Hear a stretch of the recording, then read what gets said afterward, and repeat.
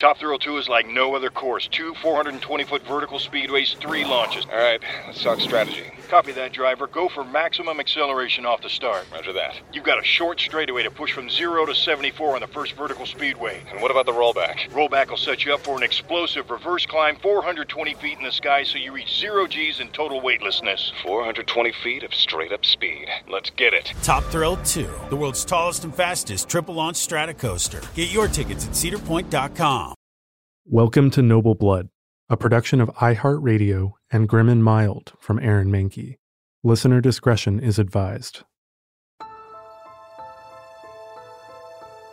In the year 957, Olga of Kiev traveled to Constantinople to meet with the Byzantine Emperor. Olga was the regent leader of Kievan Rus, a federation of East Slavic tribes. Kievan Rus spread from the White Sea in the north all the way down to the Black Sea in the south, and its people would eventually go on to form Belarus, Russia, and Ukraine. Olga had been married to the Grand Prince of Kiev, Igor, and the two had a young son, Sviatoslav.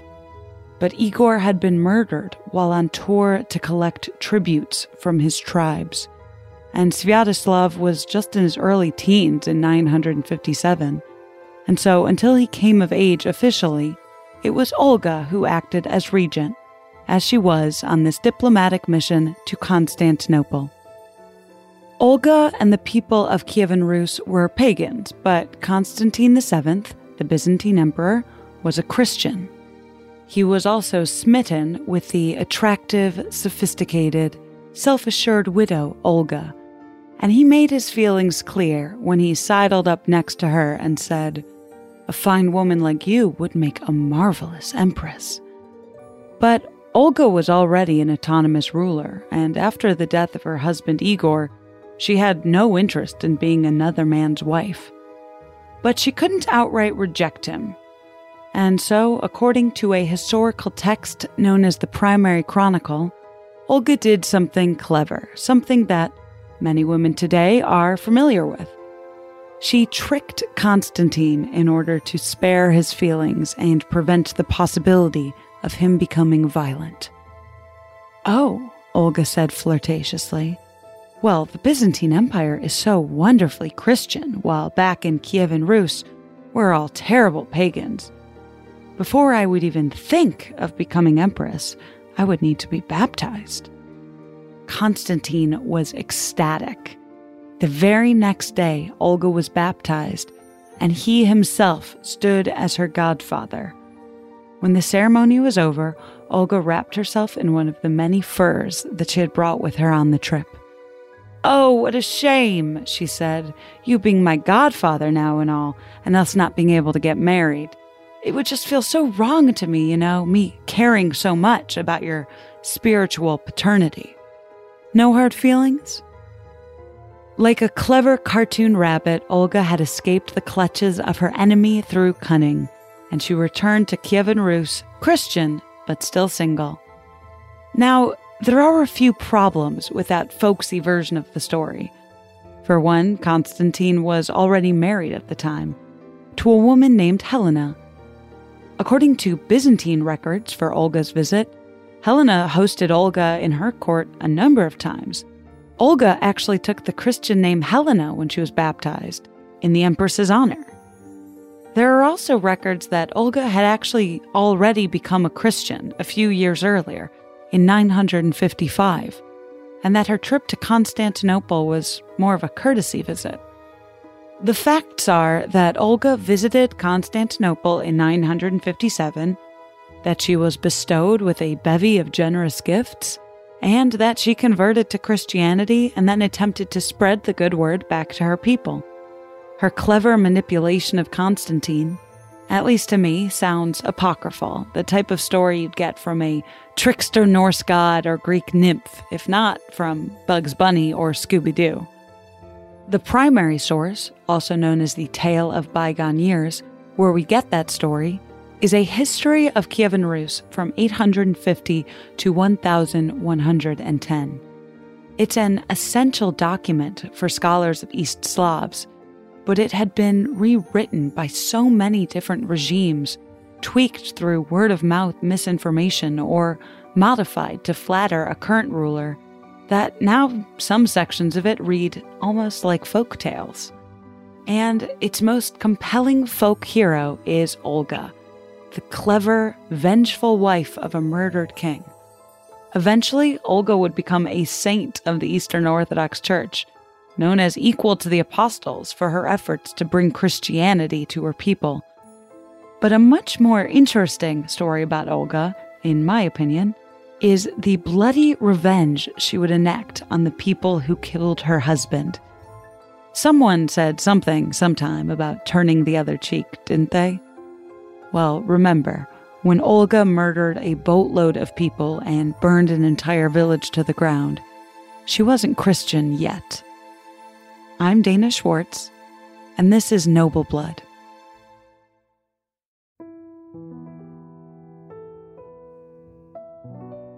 Kievan Rus was a loose federation of East Slavic tribes across what is now the western border of Russia. With a capital at the strategic hub of Kiev, the Grand Prince would make a yearly pilgrimage to collect tributes from his subordinate peoples. In 945 BCE, the Grand Prince was Igor I, who ruled alongside his wife, the Grand Princess Olga. The pair already had a 3-year-old son, Sviatoslav, so succession was secure for now. All Igor had to worry about in 945 was collecting his tributes. One of the tribes he collected from was the Drevlians, a name which literally translates to among the trees. The Drevlians lived in a resource-rich area, dense with, as you might imagine, trees.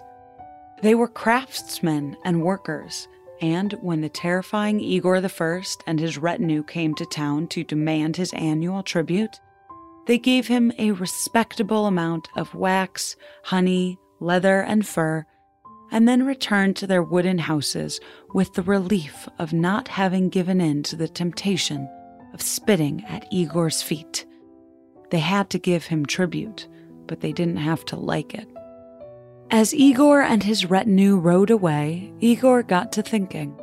Sure, the honey, wax, leather, and furs that the Drevlians gave were nice, but it was a rich region. They barely would even feel the pinch of that.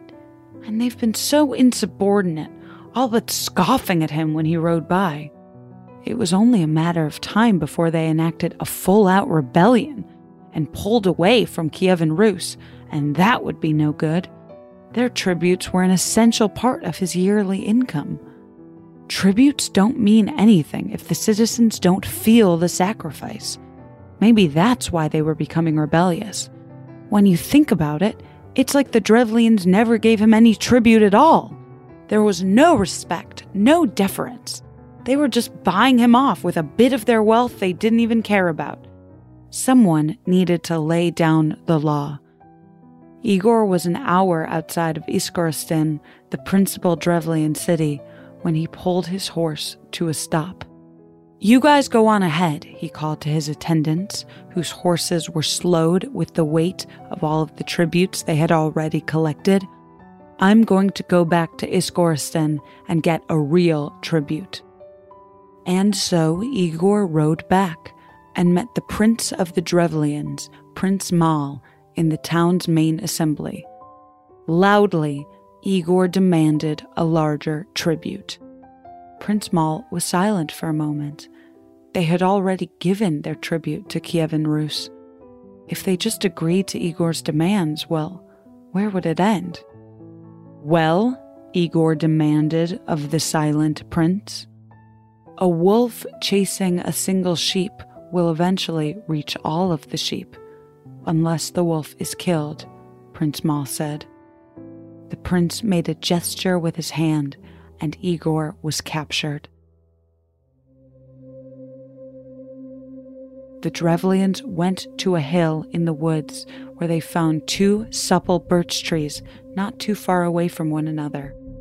They forced the birches to bend down towards the ground, 6 men pulling with all of their strength, until the tops of the trees grazed the dirt. The men secured the trees to the ground with rope. One of Igor's arms was then tied to each tree, and then the ropes securing the trees to the ground were cut. The birch trees snapped back up into place and ripped Grand Prince Igor in half. It was a bloody, violent death, but it was also a symbolic one. The birch trees were bowed.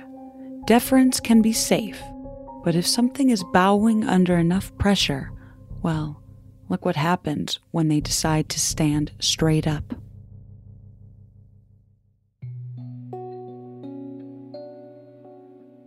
"20 men came from Iskoristan in a single long wooden boat to inform Grand Princess Olga that her husband was dead.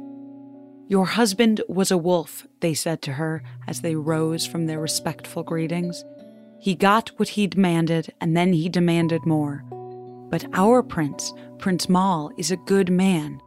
You're a woman without a husband, and your son is still an infant. Marry our Prince Mal." Olga thought for a moment. It was obvious why they wanted her to marry Prince Mal: to undo the domination of Kiev and Rus, to win back Drevlian autonomy. They had murdered Grand Prince Igor, and so they thought that they had the upper hand. Olga would let them know soon enough that they didn't. But she pretended to play along. "You're right," she said. "My husband isn't going to return from the dead. Let's let bygones be bygones, and, of course, I'll marry Prince Mal. I mean, not like I would hold a grudge against the guy who just killed my husband. But first, I need you to return to my court as honored guests, with all of the respect you deserve. Go back to your boat tonight, and tomorrow morning I'll send a request for your presence. You must insist that you won't come to the castle by foot nor by horse, that you demand that my people carry you in your boat like they would carry you in a palanquin. It's a great sign of respect here." The Drevlian men agreed, and they went back to their boat for the night. Meanwhile, Olga had a massive ditch dug inside the castle walls, as deep as her servants and slaves could make it. The next morning, the Drevlians did as Olga instructed. They demanded that they be carried to her court in their boat. The entire way there, they puffed with pride, sitting on the rowing benches in the open air, wearing their finest robes, waving merrily to the miserable passers-by who had just lost their grand prince. When the servants carrying the boat reached the trench, they threw the boat and all of the men inside it down into the hole and began to fill it with dirt while the men shouted, trapped beneath the boat. "Do you find the honor to your taste?" Olga asked, looking down at them. All 20 men were buried alive. Olga sent her own messenger to Iskoristan, saying that she agreed to marry Prince Mal, but that she wanted more distinguished men to come ask her. "You just sent common men. Don't I deserve high-ranking envoys to escort me to my new husband? The people of Kiev and Rus will hardly agree to let me go if you don't at least do me that honor." She didn't mention that those 20 men were now dead in a trench. But soon enough, a dozen distinguished men arrived in Kiev, all governors wearing their best finery. "Before you hold court with me," Olga said after she greeted them, "you have to take a bath. Right this way, gentlemen, and not to worry, the bathhouse is heated." The gentlemen agreeably filed into the wooden bathhouse. When they were all inside, Olga gave the order for the door to be locked. The bathhouse was then set on fire. Now it was time for Olga to go on the offensive.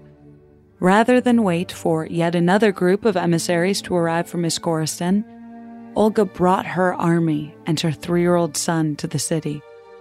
Little Sviatoslav was technically the Grand Prince now, and so he was equipped with a tiny, toddler-sized bow and arrow, which Olga bade him to pull and release. The toddler did, but the arrow just teetered and then fell from his bow. But technically, it was the first shot of the siege. The Grand Prince had signaled them, and so the Kievan Rus army began to attack. The siege lasted all summer with very little progress. The city was well defended, but even so, the Kievan Rus army could cut them off from all trade. So, by the end of 3 months, the people inside the city were starving and poor, and the soldiers outside the city had grown impatient from the endless battle with no victory. And so, Olga, reading the attitude of her men, signaled to the Drevlians that she had a message for them. "I have forgiven you the death of my husband. Let us not continue this endless siege. You're hungry and we're tired, so it's time to move on. I just ask that you prepare great quantities of mead on the hill where you killed my husband, so that I can properly celebrate his life and weep over his grave." The Drevlians readily agreed and set out all of their best mead for Olga and the Kievan Rus army. While they waited for them to arrive, the Drevlians began to drink. Olga and her army waited. When the Drevlians were drunk and passed out on the hill, she and her men ambushed and massacred their army.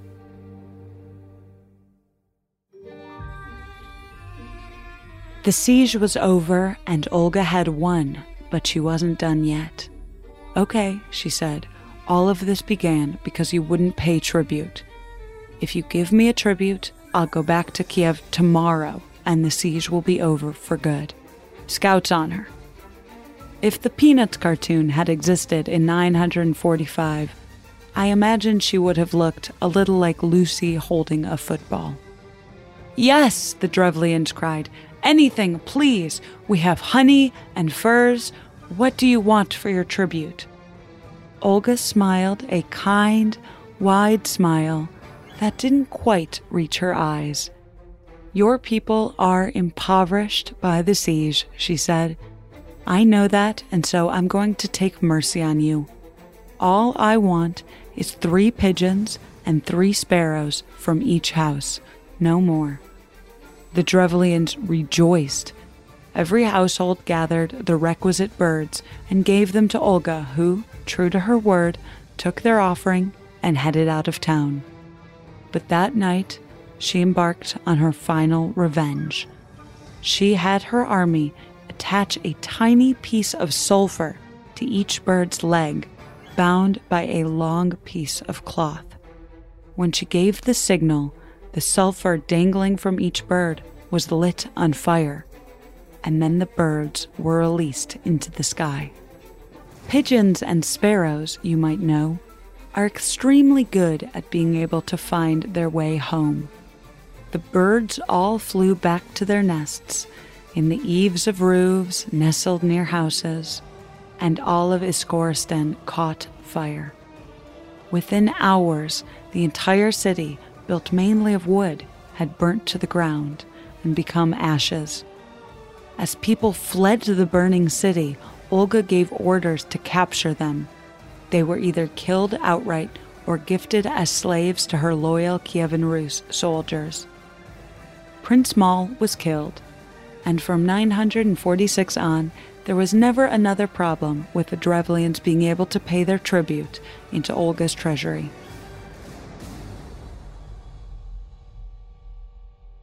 If some of that story sounds apocryphal to you, you are probably right. Hummingbirds are a staple in Scandinavian folklore, and Olga's clever tricks, one after another, sound more like myth than reality. She even nailed the rule of 3s.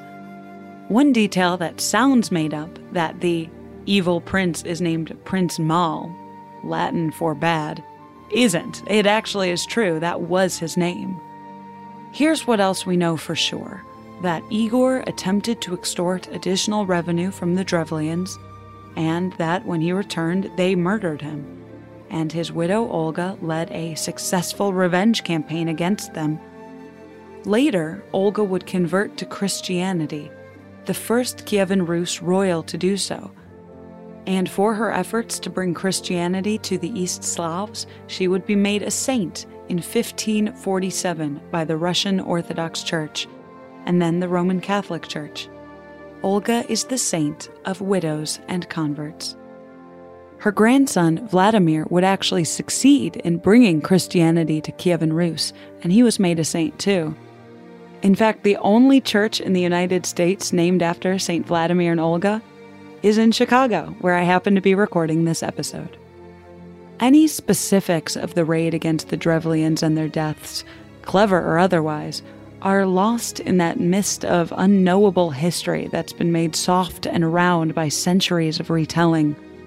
I imagine if, in the end, the Drevlians had come out on top and it was their sources we were reading, the story would be more about a brutal extortionist king and a brave people who stood up to him and then nobly extended their arms out to his widow, only for her to enact a series of Saw-style murders on those good, generous, common people in her wicked fury. I can tell you that the Drevlians probably wouldn't have made her a saint.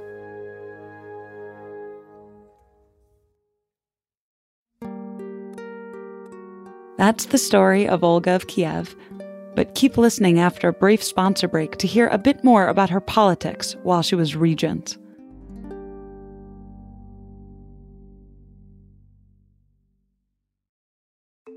The weather is getting warmer, so it is time to say goodbye to your jackets and heavy sweaters. Hello to shorts and tees. If you are anything like me, you have this urge around this time of year to completely overhaul your wardrobe, but ideally you want to do that without spending a fortune. Luckily, I found Quince. Now I've got a lineup of timeless pieces that keep me looking effortlessly chic year after year. They have these amazing European linen dresses, blouses, and shorts from $30, washable silk tops, timeless 14-karat gold jewelry, and honestly, my new favorite pair of summer sunglasses I got from Quince. Get warm weather ready with Quince. Go to quince.com/noble for free shipping on your order and 365-day returns. That's QUINCE.com/noble to get free shipping and 365-day returns. Quince.com/noble.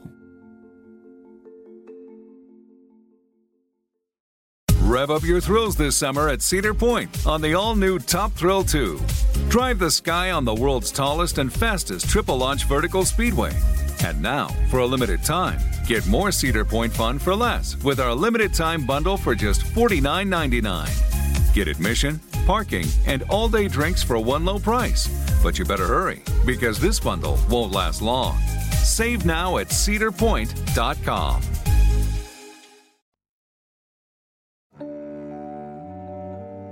Like any good ruler, Olga of Kiev understood that to truly avenge her husband's death, it wasn't enough just to punish the people responsible. She also had to undo the circumstances that made his death possible in the first place. Olga established what can be considered the first internal revenue service in Russia. She abolished the annual trip by the Kievan prince to collect his tributes from various tribes.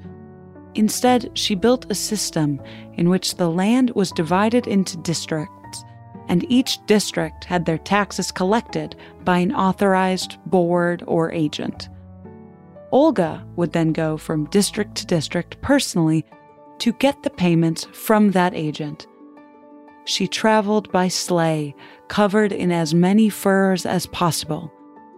You have to make an impression during these sorts of things, just so everyone knows you mean business. Although with Olga, I can't imagine anyone ever forgot.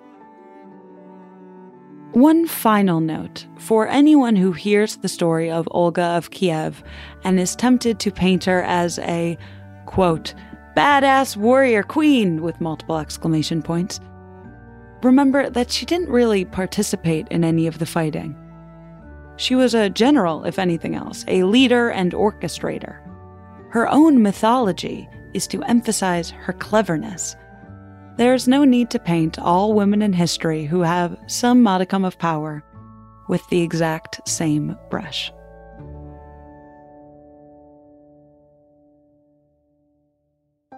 Noble Blood is a production of iHeartRadio and Grim and Mild from Aaron Mahnke. The show is written and hosted by Dana Schwartz and produced by Aaron Mahnke, Matt Frederick, Alex Williams, and Trevor Young. Noble Blood is on social media at Noble Blood Tales, and you can learn more about the show over at noblebloodtales.com.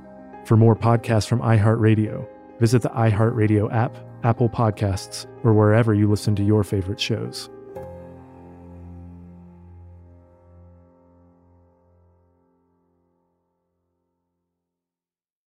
Top Thrill 2 is like no other course. 2 420-foot vertical speedways, 3 launches. All right, let's talk strategy. Copy that, driver. Go for maximum acceleration off the start. Roger that. You've got a short straightaway to push from 0 to 74 on the first vertical speedway. And what about the rollback? Rollback will set you up for an explosive reverse climb 420 feet in the sky so you reach 0 G's in total weightlessness. 420 feet of straight-up speed. Let's get it. Top Thrill 2, the world's tallest and fastest triple-launch stratocoaster. Get your tickets at cedarpoint.com.